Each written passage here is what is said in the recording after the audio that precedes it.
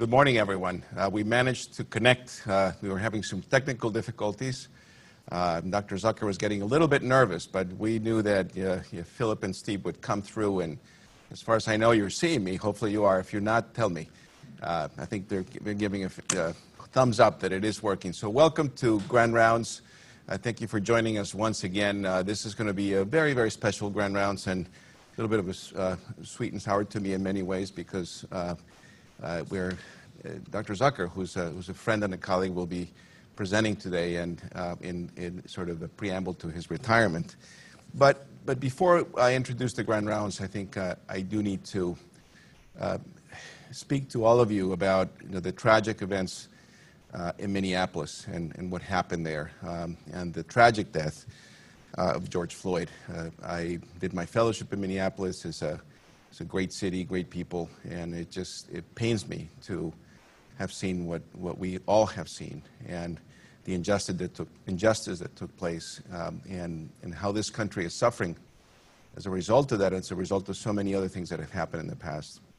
So I think this is a time that we come together as a people. We embrace each other. What we can do individually is to take care of each other. What we can do individually is to reach out and make sure that we stand for justice in as many ways as we can. That is how we change it. That's how we get America to be where it needs to be. And I am still somebody who has eternal optimism that we will get there. So again, I'm going to ask all of you at home, in the office, wherever you are behind your computers, to just pause for a few seconds, honor the life of George Floyd and all of those who, like him, passed away in similar circumstances, and that through that peaceful moment in the next few seconds that we gain some strength so we can keep moving forward. So let's just pause for a few seconds in this crazy world and ask that we move forward.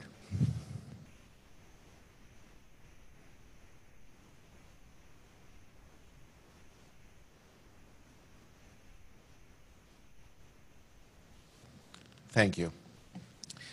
So now we move on to again, this very special Grand Rounds by someone who I call my friend, who advises me, who sometimes drives me crazy too, through Angela. He wants to talk to me all the time, but I always enjoy the conversations with him. Sneaks up onto the fourth floor and says, I just need a minute. I know a minute from Aaron is probably about 2 hours. But I always enjoy them. So those are things that are very important. And so as I was preparing just a few remarks about him, I always have files for everyone. And so you need to know that. If you're a faculty member, I have a file on you. And I can find stuff that you probably didn't remember you even had. And of course, with Aaron, it's all good. Couldn't find anything bad. So what I decided to go back is to a letter that was written by Dr. John Ray, who's the former chair of pediatrics. And this was November 4, 1997, before Aaron arrived, and he was asking Howard Tennant, who's been the chairman of the Senior Appointments Promotions Committee forever, since that time. He's still the chair. And Howard received a letter that I'm going to read very briefly, just the introduction, and then I'll tell you a couple more things about Aaron. So I'm pleased to nominate Aaron Zucker for appointment as Professor of Clinical Pediatrics at the University of Connecticut School of Medicine. We recruited Dr. Zucker this summer from Weiler Children's Hospital of the University of Chicago to be director of the Division of Critical Care Medicine at Connecticut Children's Medical Center. Dr. Zucker is a nationally known pediatric intensivist who has demonstrated outstanding administrative, educational, and clinical leadership at Weiler Children's Hospital. He was promoted there to associate professor in 1989, and thus has been 8 years in rank. Since that time, he has spent approximately 30% of his time in clinical care, 30% in education, 10% in research, and 30% in administrative responsibilities. He was recruited to develop the Division of Critical Care Medicine at our Children's Hospital, as well as to play a significant leadership role in the hospital in the Department of Pediatrics. We are so fortunate to have recruited an individual with such outstanding abilities, and I am pleased to nominate him for appointment as Professor of Pediatrics. And John could not have been more right about this. This is back in 1997. Fast forward all these years, and almost at the beginning of Connecticut Children's, Aaron has been President has been a leader, has been somebody who has really reshaped us. And of course, on April 27, 1998, Les Cutler, who was the Chancellor Provost of Health Affairs, said, "Dear Dr. Zucker, I am pleased to confirm your appointment as Professor of Pediatrics at the School of Medicine, effective April 7, 1998. So many years ago. Please note that in this position you will not be receiving salary from the University of Connecticut and that the appointment does not lead to tenure, but we're indeed grateful for your contributions that you're making to our programs." And so that was just the qualification that you had. Now, a good friend of yours who has worked with you for many years sent me an email, and I modified it a little bit, and just highlighting some of the things that Aaron has done and why Aaron has been so instrumental. And here you go. And the email started, "Hi there, I hope you're well." And I think you know who you are. And here it is. Aaron has shown continued growth as a leader, from his own 360 to his team's development, to resilience, to burnout and moral distress, and now excellence in leadership. That also shines a light on an upward spiral of continuous improvement. He has positioned his team wisely and making their progress views kindly and clearly and making requests to enable their success. He has made a powerful case for continuous learning and collaboration in multiple ways and has promoted a connection with our academic and hospital leadership that is authentic and powerful. He took something hard in his work life and made it meaningful and additive to the organization, and that's what we call true resilience. And I think that describes Aaron perfectly. And that's why we're going to miss him so much, although he's not too far away, because Kathy remains with us. And so we have a link to him. He can't go too far away. And Kathy's here wearing a mask right behind the podium here. And Aaron, we have something for you. And of course, we will celebrate Aaron's retirement and with the proper decor, probably a drive-through at some point, and eventually we'll do it at the Pond House, which is what you deserve, Aaron. But obviously with social distancing, physical distance, we can't have the wines at the Pond House at least for probably 6 to 8 months. But we'll do it. I promise you we'll do it, and then we'll drink some scotch. So this is a plaque that is for you, Aaron. Thank you for your years of service and tireless dedication as division head. And the quote here is, "A true leader has the confidence to stand alone, the courage to make tough decisions, and the compassion to listen to the needs of others." So important, that compassion. He does not set out to be a leader, but becomes one by the equality of his actions and the integrity of his intent. And that's you, my dear friend. And so with that, I'm going to put my mask back on, properly. And I'm going to ask you to come over so I can give you this. And Anna Marie's going to take a picture if she gets her. So yeah, you can move a little closer. And so this is so you can get on the video, so they can see you there. So this is for Aaron, and this is the Zoom version of how we do this. And hopefully Anna Marie can take pictures with her camera. There we go. Thank you. We are smiling. We are smiling. I'll leave this here for you, and I'm going to do something else. Put your hands out, and in light with the era of coronavirus, you are now properly cleansed and baptized as almost retired. So please, come on in.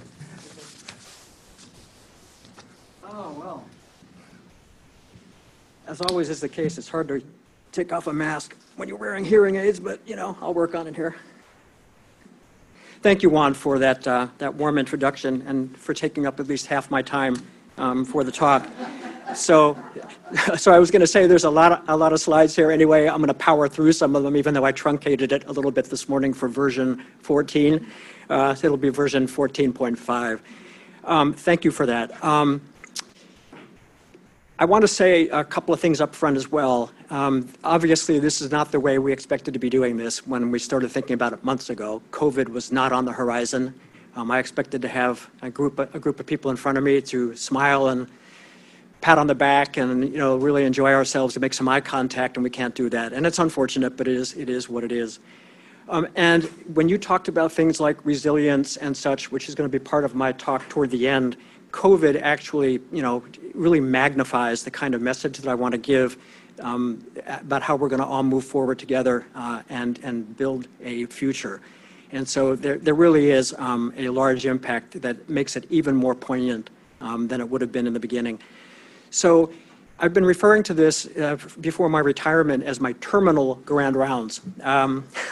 And I've called it the long and winding road. A senior pediatric intensivist reflects upon the past and makes some conjecture about the future. Let's see if this works.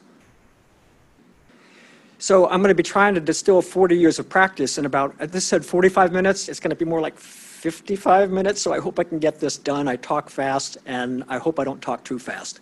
We're going to talk about the past, observations, some crazy happenings that I've come across, and some of my most extraordinary patients from the last 39 years of practice. My perspective is that of a pediatric critical care physician, but a lot of what I have to say is very much applicable to nurses, respiratory therapists, administrators. We're all in this game together, but there will be a lot of doctor-centric type of stuff when I give my points. I've told a number of these anecdotes before. I have a lot of war stories, and some of the people in my division, I won't be able to see you rolling your eyes at home or wherever you are. Just bear with me. And if my recollections don't jibe exactly with yours, please don't call in at the end and burst my bubble. Just let me run with it, okay? Then we get to the present clinical practice in the PICU, combining evidence and experience. Some of my individual navigations and how those navigations have coalesced with the medical staff at large and with the hospital.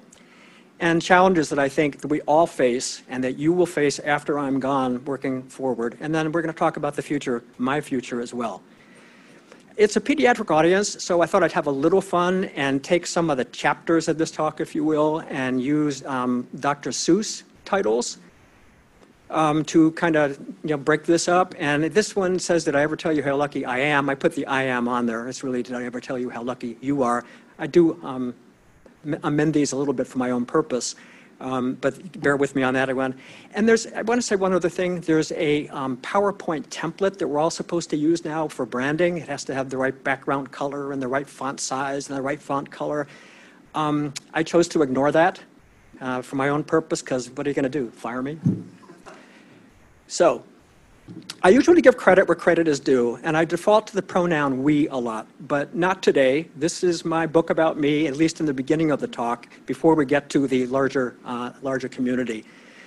So I really wanted to be a cowboy when I started, but I lived in Brooklyn, so there really wasn't really much training for being a cowboy. So my next idea was to be a human hair model. That didn't work out either, so I said, the hell with that. I'm going to be a pediatric critical care physician, and the rest is history. How doggone long have I been at this? I won't, again, read everything on all these slides, but there aren't going to be any handouts, obviously, today, so this stuff will be there if you want to look at it later. Gas was 65 cents a gallon. We had to go to the medical library to look things up. It was an actual building. We didn't have, cell phones to look up Google immediately on rounds and get the answer. I was the first section chief of pediatric critical care medicine at the University of Chicago back in 1983. There really was no one that was in charge of the unit before that. And I was there for about 15 years before coming here in 1997. And I'm old enough to have certificate number 181 in critical care because I sat for the first board exam. Here are some major things that have happened during the time that I've been a clinician that if you look at the list, and I just free associated when I was thinking about the talk, so many things that have come and gone and so many new things that we didn't have back in those days. And we would wonder, how could we practice nowadays without them? We used to see Reye syndrome, but we stopped giving kids aspirin and that went away. We used to see lots of H. influenzae infections and meningitis and buccal cellulitis and all kinds of stuff. And once the Hib vaccine came in, we don't see much of that anymore. I'm going to skip through. We didn't have, We didn't have CT scans, much less MRIs, so we just had to do things with skull films and do the best we could with clinical exam. There were no pulse oximeters. There was no BiPAP. There was no point-of-care ultrasound or bladder scans. There was no iStat. Can you imagine nowadays not being able to get a lactate in less than 2 minutes because you need it to make a decision? Well, we almost can't function anymore that way. At least we can't do it state-of-the-art. We didn't have any of this stuff back then. 24/7 in-house coverage by attending physicians was something that people talked about, but nobody was doing. We had no electronic health record. You can love it or you can hate it, but we had no electronic health record. And now we have parents and grandparents who are actually adult patients in the ICU. Kids who had congenital heart surgery when they were 3 months old are now 45 and 50 years old, and we have to take care of them if they have complications later in life. This is just a crazily different world. So practice has some funny moments and some meaningful impact as well, and it's one of these, you can't really make this stuff up. And as I said, I tell some anecdotes, and I at least want to be able to show you in hard copy that I'm actually not making all this stuff up. So this is, and to think I saw it on Washington Street or in Chicago, as opposed to I saw it on Mulberry Street. Here are some of what I call the greatest lab results of all time. These are the kinds of things when you tell people these, they say, you've got to be making this up, but I'm really not. This is one patient's blood gases over a 47-minute period starting top to bottom. And if you look at the first one, this patient already has a PCO2 of 186 millimeters of mercury, which is astronomical. And during CPR, we did a great job. The next PCO2, 30 minutes later, is 300. At 47 minutes, it is 406. I didn't think it was conceivably possible on a theoretical basis to get a PCO2 of 406, but there you go. That's real hard copy off the blood gas machine. Just want to share that one. I called it gasus inversus. On the opposite side of the coin, you can do things really aggressively and find out you're really not working with the PALS manual all that well when you resuscitate somebody. The patient at the top has a pH of 8.09. The patient next at the bottom is 8.45. Look at the PCO2, it's 8. So this is, you're pushing, you're breathing faster than heck, you're giving bicarb when you don't need it, and you get a pH of 8.45. None of these patients, by the way, did all that terribly well, as you might imagine. How about the one at the bottom? This is a laboratory that had quality control by sending us a lab result that said the patient's serum sodium was 0 milliequivalents per liter. Not easy to do. Nor is this real. That was obviously not real. This is a real one where the serum sodium was 199. I don't think I've ever seen greater than 200. Somebody sitting in the room with me says she has, but I certainly haven't. And lastly, here's a kid, so you have to be careful what you wish for. The anesthesiologist got an ionized calcium machine. It was the first time we ever had one, and they took a little baby for a liver transplant. And the ionized kept coming back low, so they kept giving calcium, and calcium, and calcium, and you get the idea. When the kid came back to the ICU, we didn't have an ionized machine, so we did a total calcium of 31.3, with the top normal being 10. Guess whose liver architecture and vasculature calcified and rejected the transplant? So some of my most memorable patients, with a small disclaimer, which is, this is, again, one of these things that kind of can't make this stuff up. And I just picked and chose things and patients that I remembered really well. I could do a lot more, but just in the sake of time, there's just going to be a few. United Airlines passenger CS. So this was, I was an intern in pediatrics. I was at O'Hare Airport picking up a friend. An announcement went over the loudspeaker, is there a doctor in the house? And being dumb enough to get involved, I went to the gate and they ushered me onto a fully loaded plane that was about to pull out, where an older woman had collapsed and was down literally the aisle with her arms across the two rows of seats. They were trying to bag her. They did not have an oxygen tank, but they were trying to bag her. It wasn't working. And I got on the plane, and right after I got there, paramedics from EMS came, and they had all the equipment we needed. We intubated her, and I actually gave her a dose of intracardiac epinephrine as an intern in pediatrics. She did not survive, unfortunately, and they took us to Resurrection Hospital, of all places, in North Chicago. You can't make it up. The rest was kind of history. Months later, I was notified that there was a package waiting for me at the University of Chicago's loading dock. And this letter from United Airlines from 1978, but thanking me for my attempt to do a good deed. And as a token of their esteem, because everybody knows all doctors play golf every Wednesday, they sent me an Arnold Palmer golf putter. I asked for a tennis racket when I called the guy up because I don't play golf, and he did not give me one. Second patient is Michael. Michael was a 3-year-old child who got into his grandfather's digoxin. I was called down to the ED because we were going to have to admit this kid. And he was mildly bradycardic and a little lethargic, and then all of a sudden collapsed into a VFib asystole type of sets of rhythms. There was a traumatic intubation that occurred, and we started doing CPR. And by sheer happenstance, one of the pediatric cardiology fellows walked by and said, "What's going on? Can I help?"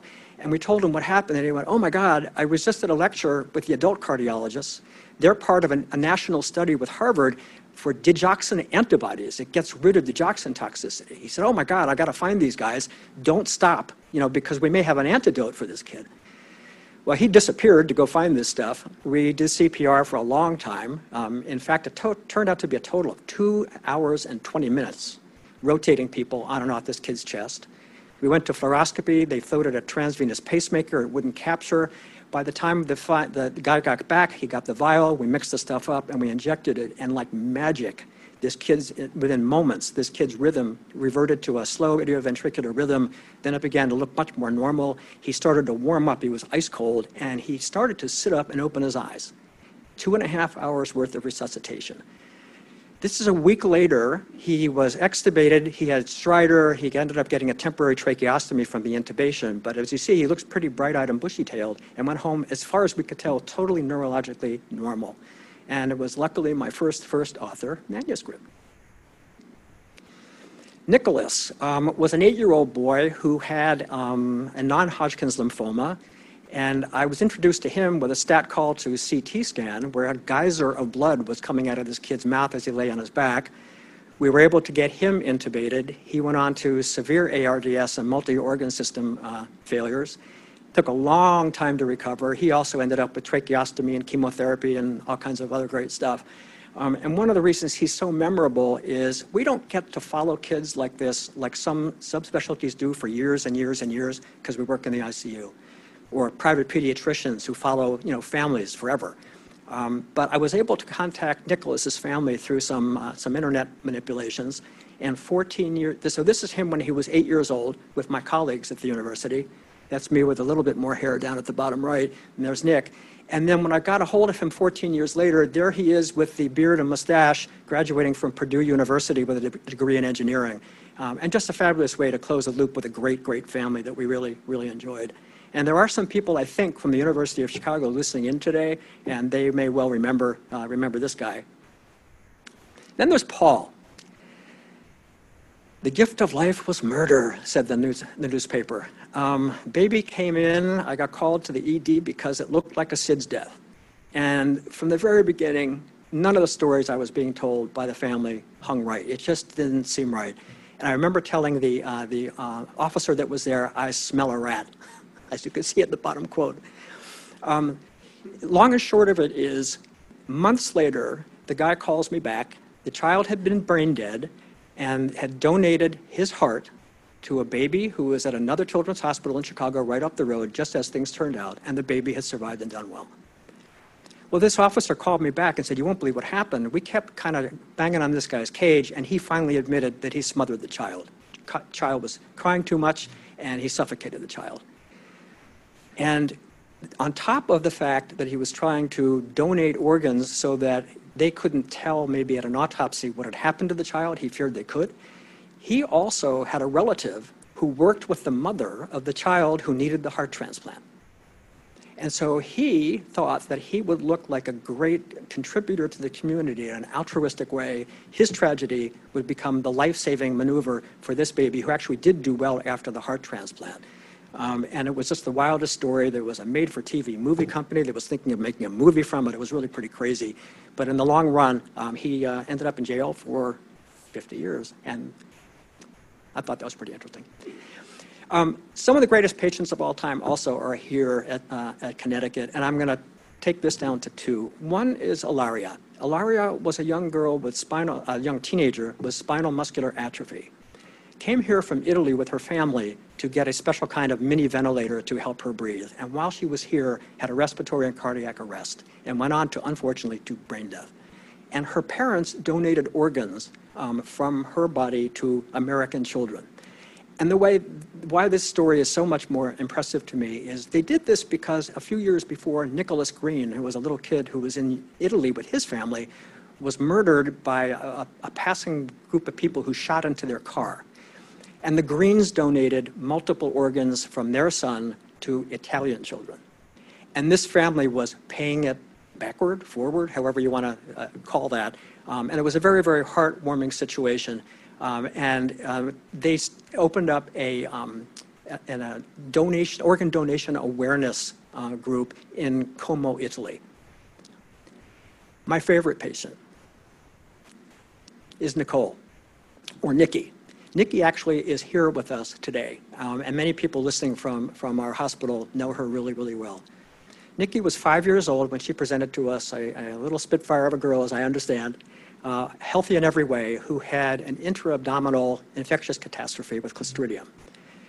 She was extraordinarily sick, and there's so many reasons why she is so special to me. She really embodies what happens when a team like ours descends upon a child acutely, gets things taken care of over the long time, takes care of her as she recuperates, and has a wonderful outcome. So she ended up in the hospital for 225 days, I believe was the actual number, 5 months in the unit, 2 months in rehab on the floor. I think the biggest single hero she probably has is Dr. Michael Bork, who was a meticulous surgeon of ours who took her to the operating room. It was either every day for 14 days or 18 days, I forget which. Would go into her abdomen, see what was there, take what wouldn't work out, leave what might work in, and just chipped away like he was Michelangelo doing a sculpture. And at the end of this, he finally said, I think we have a winner here, it's gonna work. And then she had her long rehab that I talked about before and such. She had a tracheostomy at one point. She went home without that. She spent a birthday in the hospital. And one of the most beautiful parts of this, not just the great outcome and how the team works so well together, is to really close a loop. She now works here at Connecticut Children's in our Human Resources Department, where I understand she does a fantastic bang-up job. And Nikki, I'm going to ask you if you can come up for a sec. Yeah, I got to put my mask back on. I got to do this right. And I guess I can only do this. I was going to give her a big hug and all. I can't do that. But this is our gem. She is a wonderful young lady, and it just warms my heart. Every time I see her, my office is right by hers here. It is the most wonderful thing. And I have to also say, what a testimony to her family. She has such a positive outlook.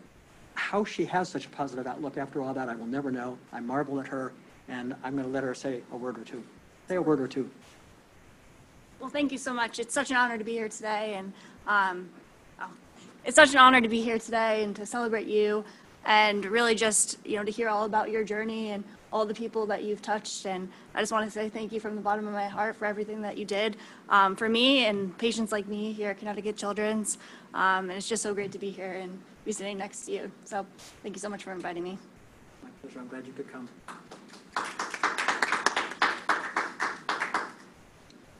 Whew. All right. So moving on, practicing critical care is part science and part judgment. People have asked me, what do you think your legacy is when you leave? And I'd never really thought of it that way. But part of the legacy is certainly our growth into a real team in our division. You know these folks. They're all amazingly and highly skilled. And like artists, each has their personal flair. So did I ever tell you how lucky you are? This is how lucky you are. These are the 9 people in the division who will still be here after I depart, and you know them as fantastic doctors. They're always trying to do the very best for patients and their families and working in conjunction with other subspecialties and the nurses and the RTs and everybody else. I would put this group up against any group in the country. They're fantastic, and you know that. And I can't spend a real lot of time on each one and each what they do because I just don't have that much time, but trust me, they're all really accomplishers in every way. And that can't be done along with the doctors. There's the entire PICU care team, nurses, respiratory therapists, pharmacists, occupational therapy folks that work afterward. It's just such a great, it is a village. It really is a village. Our team aligns in practice when we have solid evidence. And I'm not going to read all these things to you. Again, they're there for things that I free associated about. Some of the things that we know we have to do, that there is evidence for, is to get appropriate antibiotics into septic patients as soon as possible and try for that less than 1 golden hour because mortality goes up with time.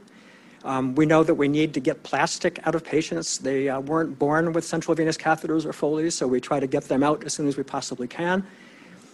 Nowadays, we know we have to focus on minimizing iatrogenic delirium because we used to snow kids a lot more than we do now with medications because it seemed like if you made them super comfortable with the ventilator, that was a good thing. But we were probably often causing a lot of harm by developing drug-induced delirium that has after effects after the children are discharged from the unit and we wouldn't even know about it. So again, these are just a panoply of things that we do know that we have evidence for. But a paradox of physician leadership is being an expert, yet acknowledging when we really don't have hard, fast data to support what we do and learning as we go. So it's really learning agility. Our team couples best evidence with seasoned judgment and collaboration, again, about topics like these that I won't read all of them to you, but these are the kinds of things we do every single day, and there really is not hard and fast data to support exactly what we do, but there are good reasons to do what we do. Which critically ill patients are truly adrenally insufficient and need hydrocortisone? How best to wean sedatives or mechanical ventilation support? Which patients really need gastritis prophylaxis? You would think we know hard and fast answers to all these after all these years, but these are things that are really hard to study, but we do know what sensible, good, stately practice is. It's the art of medicine in the PICU. And the team has to evolve its practice as new evidence emerges. So the learning agility is basically stated, you don't want to hang on to things you think you know and not look at new evidence. But you also don't want to leap in with both feet when new evidence seems to be there that may not stand the test of time. And again, I won't read all of them, but there are a lot of things in this list where I call them the next shiny thing that came along, and whether or not one would jump in whole hog and embrace these as your practice pattern and say everybody else ought to do this was up in the air. To give you an idea, tight glucose control in critical illness, there was a lot of literature for years coming out that said you should use an insulin infusion and make sure your serum glucose stayed between 80 and 120, really, really tight, because if you didn't, it was bad for mortality for a patient population. It turned out that I think it's fair to say that you made yourself crazy trying to do that, and it clearly was that there were complications that occurred with hypoglycemia as well when people tried to be too strict about this. And so really what we took away from it is don't be dumb, don't make them hypoglycemic, and don't let them be really hyperglycemic, and you're probably doing about the best that you can. And if any of my colleagues are listening on the phone and think that on the Zoom and think I'm being too simplistic, once again, please don't call in and burst my bubble. I think this makes sense.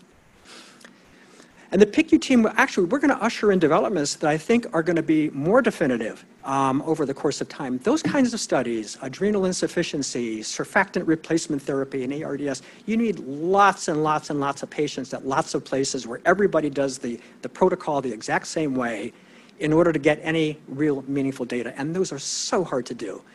But I think personalized medicine is actually going to be a little bit more exact. We have what's called theranostics, the ability to select optimal medication therapies rather than trial and error prescribing. You can get your cytochrome P450 system analyzed. And depending on what your genotype is, you may take a certain antidepressant and it may wipe you out and cause toxicity, where for the next patient, it's the perfect one based on the way it's metabolized in the body and vice versa. These things can be done now.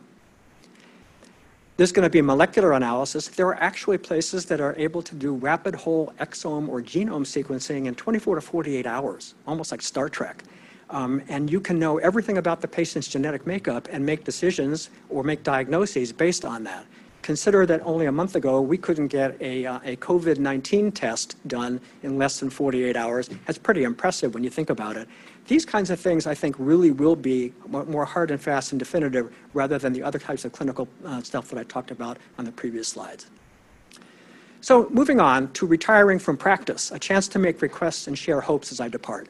And I like this quote from Jonathan Sachs. Optimism is the belief that things are going to get better. Hope is the belief that we can make them better. It's passive or active, and we need to be active. Shifting realities have changed what we do in medicine, and we have to use the word the business of medicine, which really wasn't what we concentrated on as much, at least we clinicians, way back in the day when I started. And you kind of feel like Sisyphus. You know, he was condemned in mythology to roll this giant ball up a hill. As soon as it got up to the hill, at the top, it rolled back down, and he was condemned to do this over and over and over again for eternity. And you can feel like that, not just in medicine, in any job, I suppose, but in medicine, we're starting to feel that more and more. And here are some examples of why I think we feel those things. We have much higher expectations for quality, for academic advancement, for using the electronic medical record, but a lot of skills aren't taught up front. We become employees of integrated systems, and we have to chase profits because no margin, no mission is a reality. There's a fragmentation, a loss of continuity, a lot more shift work. Like, where do we fit in? This isn't the way I contemplated it would feel when I started. There's the role of internet, and patients and families are consumers. They read the internet and they come to you with, why aren't you doing it that way? We think you should do it that way because we read about it. Is the art of medicine still valued? And there's a changing demographic that's real, and creative tensions about work-life balance, whatever the heck that is, and accountabilities. And it's not just between mature and more newly trained MDs, but there certainly is that tension as well, and it's all legit. So I started thinking about this stuff years ago, and the term burnout, which I think is really our own pandemic, is something that we have to deal with. It's not going away. This term was coined by Dr. Christina Maslach in the late 1970s, and it has three basic elements: exhaustion, which can be mental and physical; cynicism or depersonalization, you get more callous in what you're doing; and professional inefficacy, or saying, I don't get anything meaningful done, I don't know if I'm valued, why am I here? People are overwhelmed, they perform poorly, they interact poorly, the system falls apart. And Dr. Seuss would say, I'm not going to get up today. I just don't feel like going to work. I can't deal with this anymore. And I felt elements of burnout, and I did not want to succumb. I wanted to figure out a way to pull myself up by my own bootstraps, but I needed help doing it. I wasn't doing it well. So Dr. Dworkin, before Dr. Salazar, and then Dr. Salazar, and Marlene Ferris in Human Resources supported me, and then my division afterward, for 360 coaching and what is referred to as emotional intelligence training, and we continue that to this day in our group. This is Kathy Flavin. She is our guru in all this. She worked with me, and then she worked with our group, and she's worked throughout the hospital with a large number of people at all levels to help instill some of this training and knowledge in them, and she's really had a major benefit and impact on lots of people. Coaching and feedback, I think, are blessings, and they help see parts of ourselves more clearly and grow in ways that we might not even know we wanted to in the first place, and I can't overstate the benefit. When I had my first 360, things that I told Kathy she would absolutely hear over and over from my division were wildly off the mark. Didn't hear them at all, and vice versa. There were things I wasn't expecting that I did hear. And until you get that feedback, you don't really know where you stand. You think you do. It takes buy-in and trust to begin. It takes infusions of skill building with someone who can help you do that. And then you have to practice. If you don't keep doing this and practicing it, it fades after the first week that you start. Constructive feedback on what we do well is important, and where we can improve is important, and it's really gold. And after my indoctrination, we took it to my division members. After me, after my group, work extended. We worked into then what's called resilience building. We had a course in resilience building that Kathy was part of, and these are the adaptive skills and behaviors that help you challenge and overcome stress. Now, where you see below there where I say, I implore you to, and I'll go over those, in this day of COVID, these things are going to be even more difficult than they would have been if I gave the lecture 6 months ago. And what I mean by that is it has added such an enormous financial, programmatic, all kinds of stresses to all of us. And so we have to really double down on what I implore you to do here. You have to accept that some things you just can't fix and change. You have to do the best to look for the upside. And again, COVID, look for the upside. I realize that that's kind of like preaching about something that may not seem like it's possible. Don't ruminate or obsess about things that you can't control. Work on the things you can. Be willing to compromise, connect and provide social support. You are not alone. Reach out to each other. That message is going to resound for the rest of this talk and is really what I'm going to be leaving you with over and over. It sounds like waving pom-poms, but if we don't support each other, we won't be able to get through this, and I know we will support each other and we will get through it. So going back to burnout for a moment, it's a mismatch between the individual and the organization or a job. And the organization has to do its part. You and I can't fix everything so that when we go on vacation, recharge our batteries, and come back, if it's the same situation, we're going to do this all over again. So the institution or organization has to help by doing its part. And these are the things that Dr. Maslach talks about, are the categories of things that really burn people out.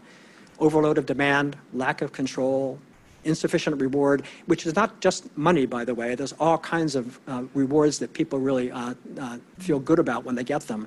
And you see the rest that are there. I won't read them all to you. We did an internal survey. We got Dr. Maslach to come here to actually give grand rounds, which was wildly well accepted. People were hanging from the rafters at grand rounds and in breakout sessions afterward. We had found out by doing her inventory from our physicians that we were effectively burned out in similar proportion to what the literature would say was basically going around the country. So I guess you could take solace we weren't worse, but you really didn't take solace in the fact that it wasn't good. We used trends of all the information that we gathered through all these exercises and selected the targets that we thought would have the most impact on engagement. Engagement is by and large the opposite of burnout. One of the biggest things going on at that point was the electronic health record. It was burdening people like crazy, and we really focused on streamlining that for people, for divisions and individuals. And you can see the other things here that we paid attention to, because I start to see that the time starts to wane a little bit. So, but these are the kinds of things that our information told us that we should really be concentrating on, and we have. And I'm proud of the progress we've made, but there's still lots more to do. And one last concept, moral distress. I'm speaking from a pediatric critical care physician's perspective, but this kind of thing affects other physicians, nurses, you name it. Moral distress is feeling constrained from being able to do the thing you think is right for a patient. You end up doing things to patients rather than for patients. And it can arise from a family's demands, or a family just wanting to ignore a situation, or from other practitioners. And this kind of intersects with the depersonalization domain from Dr. Maslach, and you start to realize that you have to hone in on this. So I say, please bravely deal with these situations moving forward. Again, there are examples there, but it's basically the family wants to continue life support when you think it's not in the child's best interest, and things like that. The medical team, the nursing team can be helped by the palliative care and social work participation. It's really key that you deal with these situations and not let them fester as best you can, because it really, really has a burden for the people who are caring for the patients. So then we moved all this stuff over the course of time, ends up in what I call the Office of Faculty Development. And again, I'm not going to read all the things that are on the slide, but there's a lot of activities that have to do with academic advancement, wellness, social connections, and getting transparent information out to people in better fashion than we used to do in the past, things we heard people thought were lacking before this time. So the only magic I know is to exhort you to listen to each other and trust each other's competence and commitments. That's my doctor's orders. We have to have the institution work with us, but we also have to do some of the heavy lifting with the institution in order to better our situation. And this kind of this sums up what I was trying to put together in the previous slides. It started with me, as I see this, my 360 feedback and coaching, then my division. Then we had a resilient leadership program. We did the burnout work that led into the coalescence of the engagement team, and now the Office of Faculty Development. So when I come back here someday, I'd be delighted to see that the office is being action and results focused, not keep planning and spinning our wheels about what we might do, really do it. Go after some low-hanging fruit, let people know when you're making progress so they understand what's going on around them, and let them know about the things that take longer. Culture change takes a long time, but keep them updated on what you're doing. And as individuals, engage in OFD, the Office of Faculty Development activities. If you see something that garners your interest and you can help with that, please lend your expertise. We have to also work to make this work better. And change and adaptation require extra effort from each of us. So try to minimize the spread of negativity. It's hard, especially in these times. And when this cartoon says "See Sisyphus," all it took was a little social collaboration. It's going to take more than a little social collaboration, but it will take that. If we don't work together, it won't get better. So moving on, retiring, a leap and a work in progress. And I like this quote as well. The years between 50 and 70 are the hardest. You're always being asked to do things, and you're not yet decrepit enough to turn them down. I will be 68 in a couple of months. I did not want to wait until I was 70 to hit his threshold. I decided that this was the time.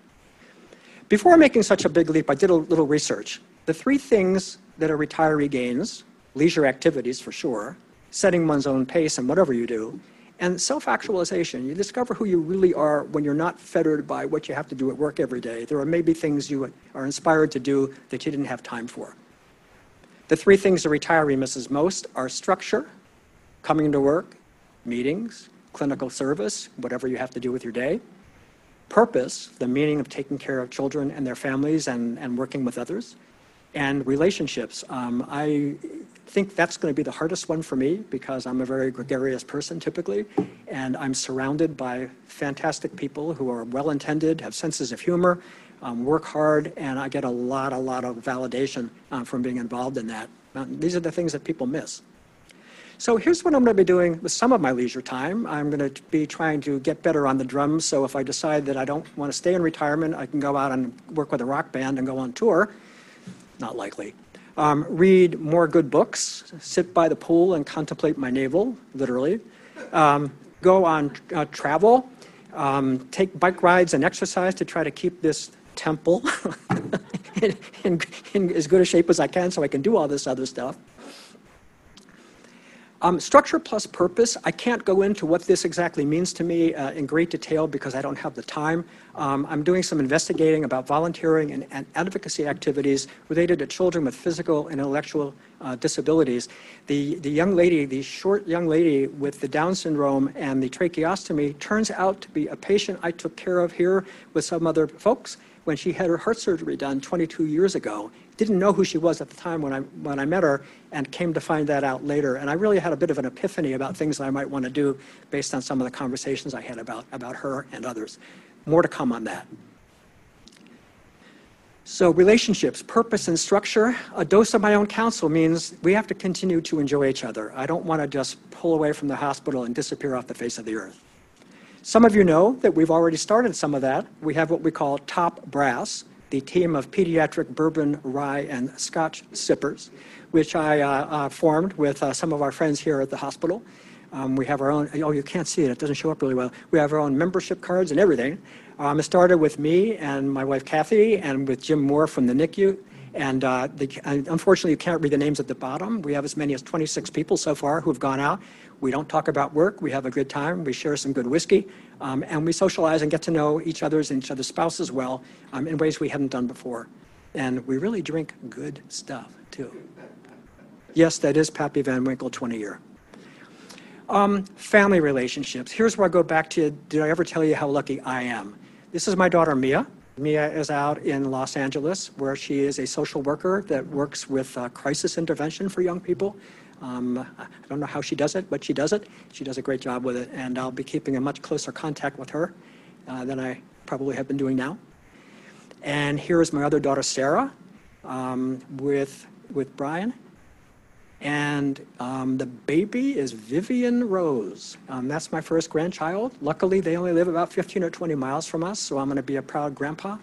And Sarah actually works with Paul Dworkin's group. She is in the Help Me Grow program specialist.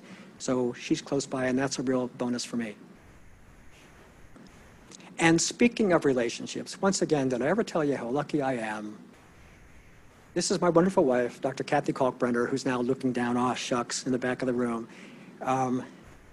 If you want to know what the best thing that ever happened to Connecticut Children's was for me, you're looking at her.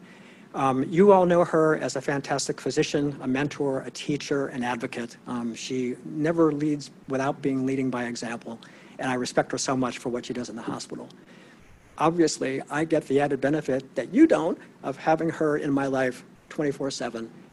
She's my confidant, she is my lover, she is my true friend, and she always tells me, yeah, maybe just ought to change direction just a little bit because you're not really, you know, I get good beneficial help from her. It's wonderful. And those pictures that I showed you before of what I'm going to be doing when I retire obviously are not going to be all on my own. She's going to be doing many of them with me. And as Juan said, enjoy and savor her while you still have her for these next few years. I don't know how long it'll be, but at some point we will both be gone and riding off into the sunset together. Some thanks. I tried collating a lot of pictures of people. I can't possibly put all the people on this slide or in the following slide of whom I owe thanks to. Many people from Chicago that, like I said, may be listening now, and many more from there. At the top row here are our nursing leaders. and obviously all of the nursing staff. I just can't do it all. There's Juan and Chris Fink and all the people in administration who have really supported me and my division and helped me along the way. Our director of nursing, Lisa Morella, who's the next one down at the bottom row, was the actually is Nikki's supervisor and my confidant with engagement and burnout work. Anna Marie is in the room here with us, second from the bottom on the right, and Nella Stoltz is there, and Angela Kaminsky, who is Juan's Gal Friday, I guess. Am I allowed to say it that way? She actually is the brains behind his outfit. There is no small font small enough for me to get all the people in here to thank on 1 or 10 slides. And at the bottom I wrote, and a zillion more. Some of the people are on the line. I just can't tell you how privileged I feel and honored to have worked both in Chicago and here, two great places where people who are doing the right thing day in and day out support me, make me feel like it really was a great place to be, both places. And I've been really, really lucky.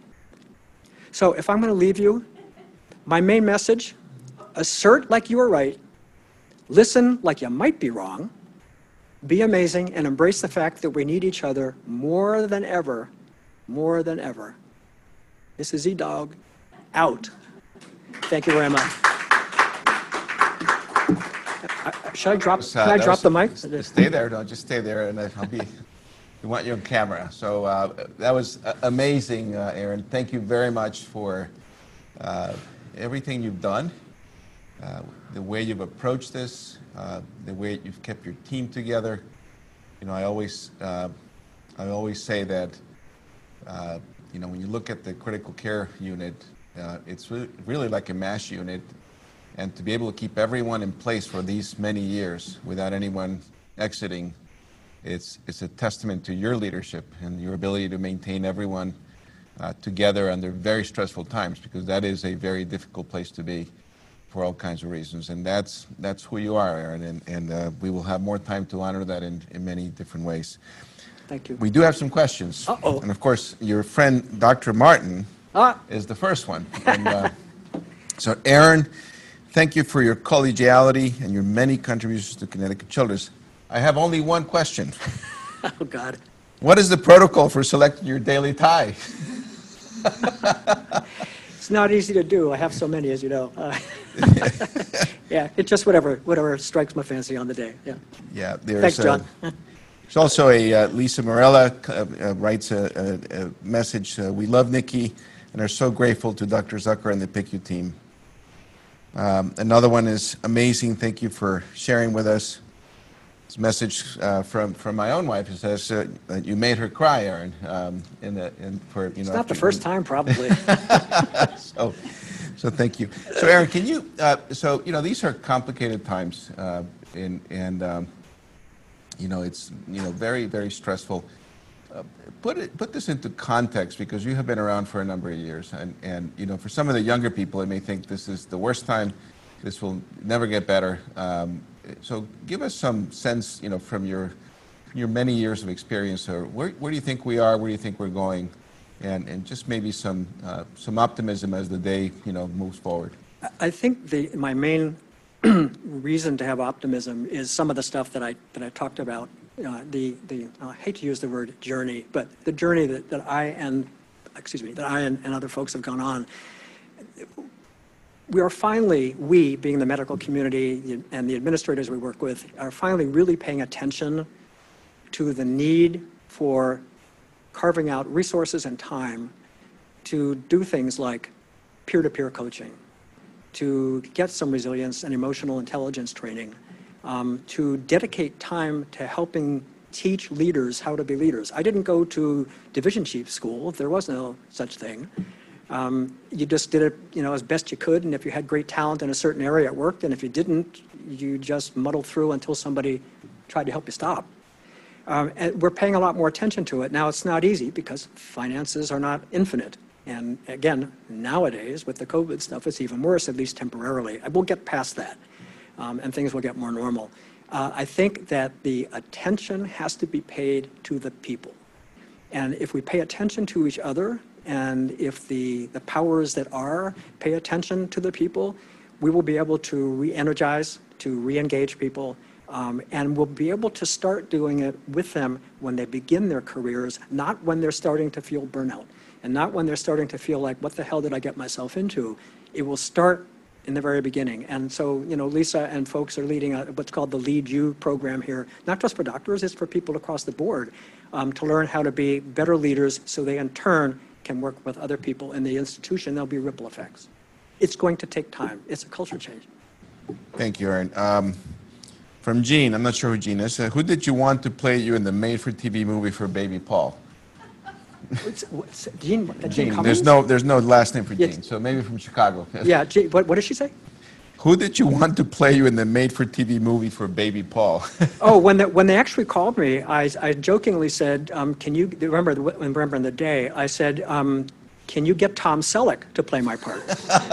And the woman said to me, why, do you look like Tom Selleck? And I said, no, I look like Richard Dreyfuss, but I don't want that to be the person that plays me. Actually, that conversation actually occurred. Once again, I don't make it up.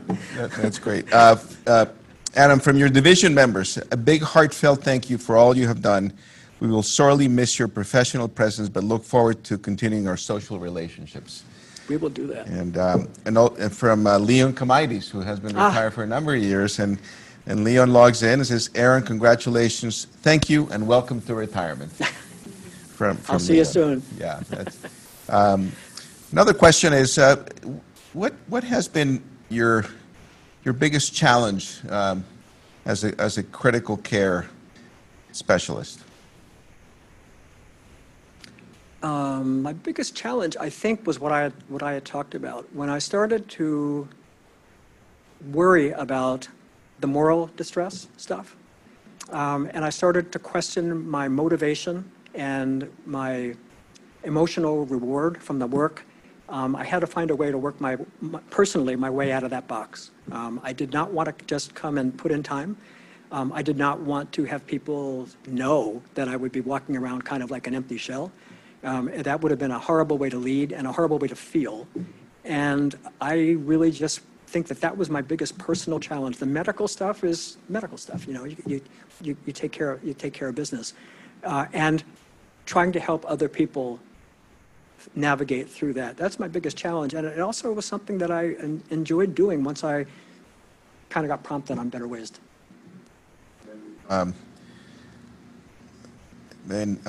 This is from your family. Sarah and baby Viv are here, and I had not heard the number of these stories before, so there you go. From the residents, thank you for all that you have done for us, taught us, shaped us. We cannot say enough how we appreciate you. And you.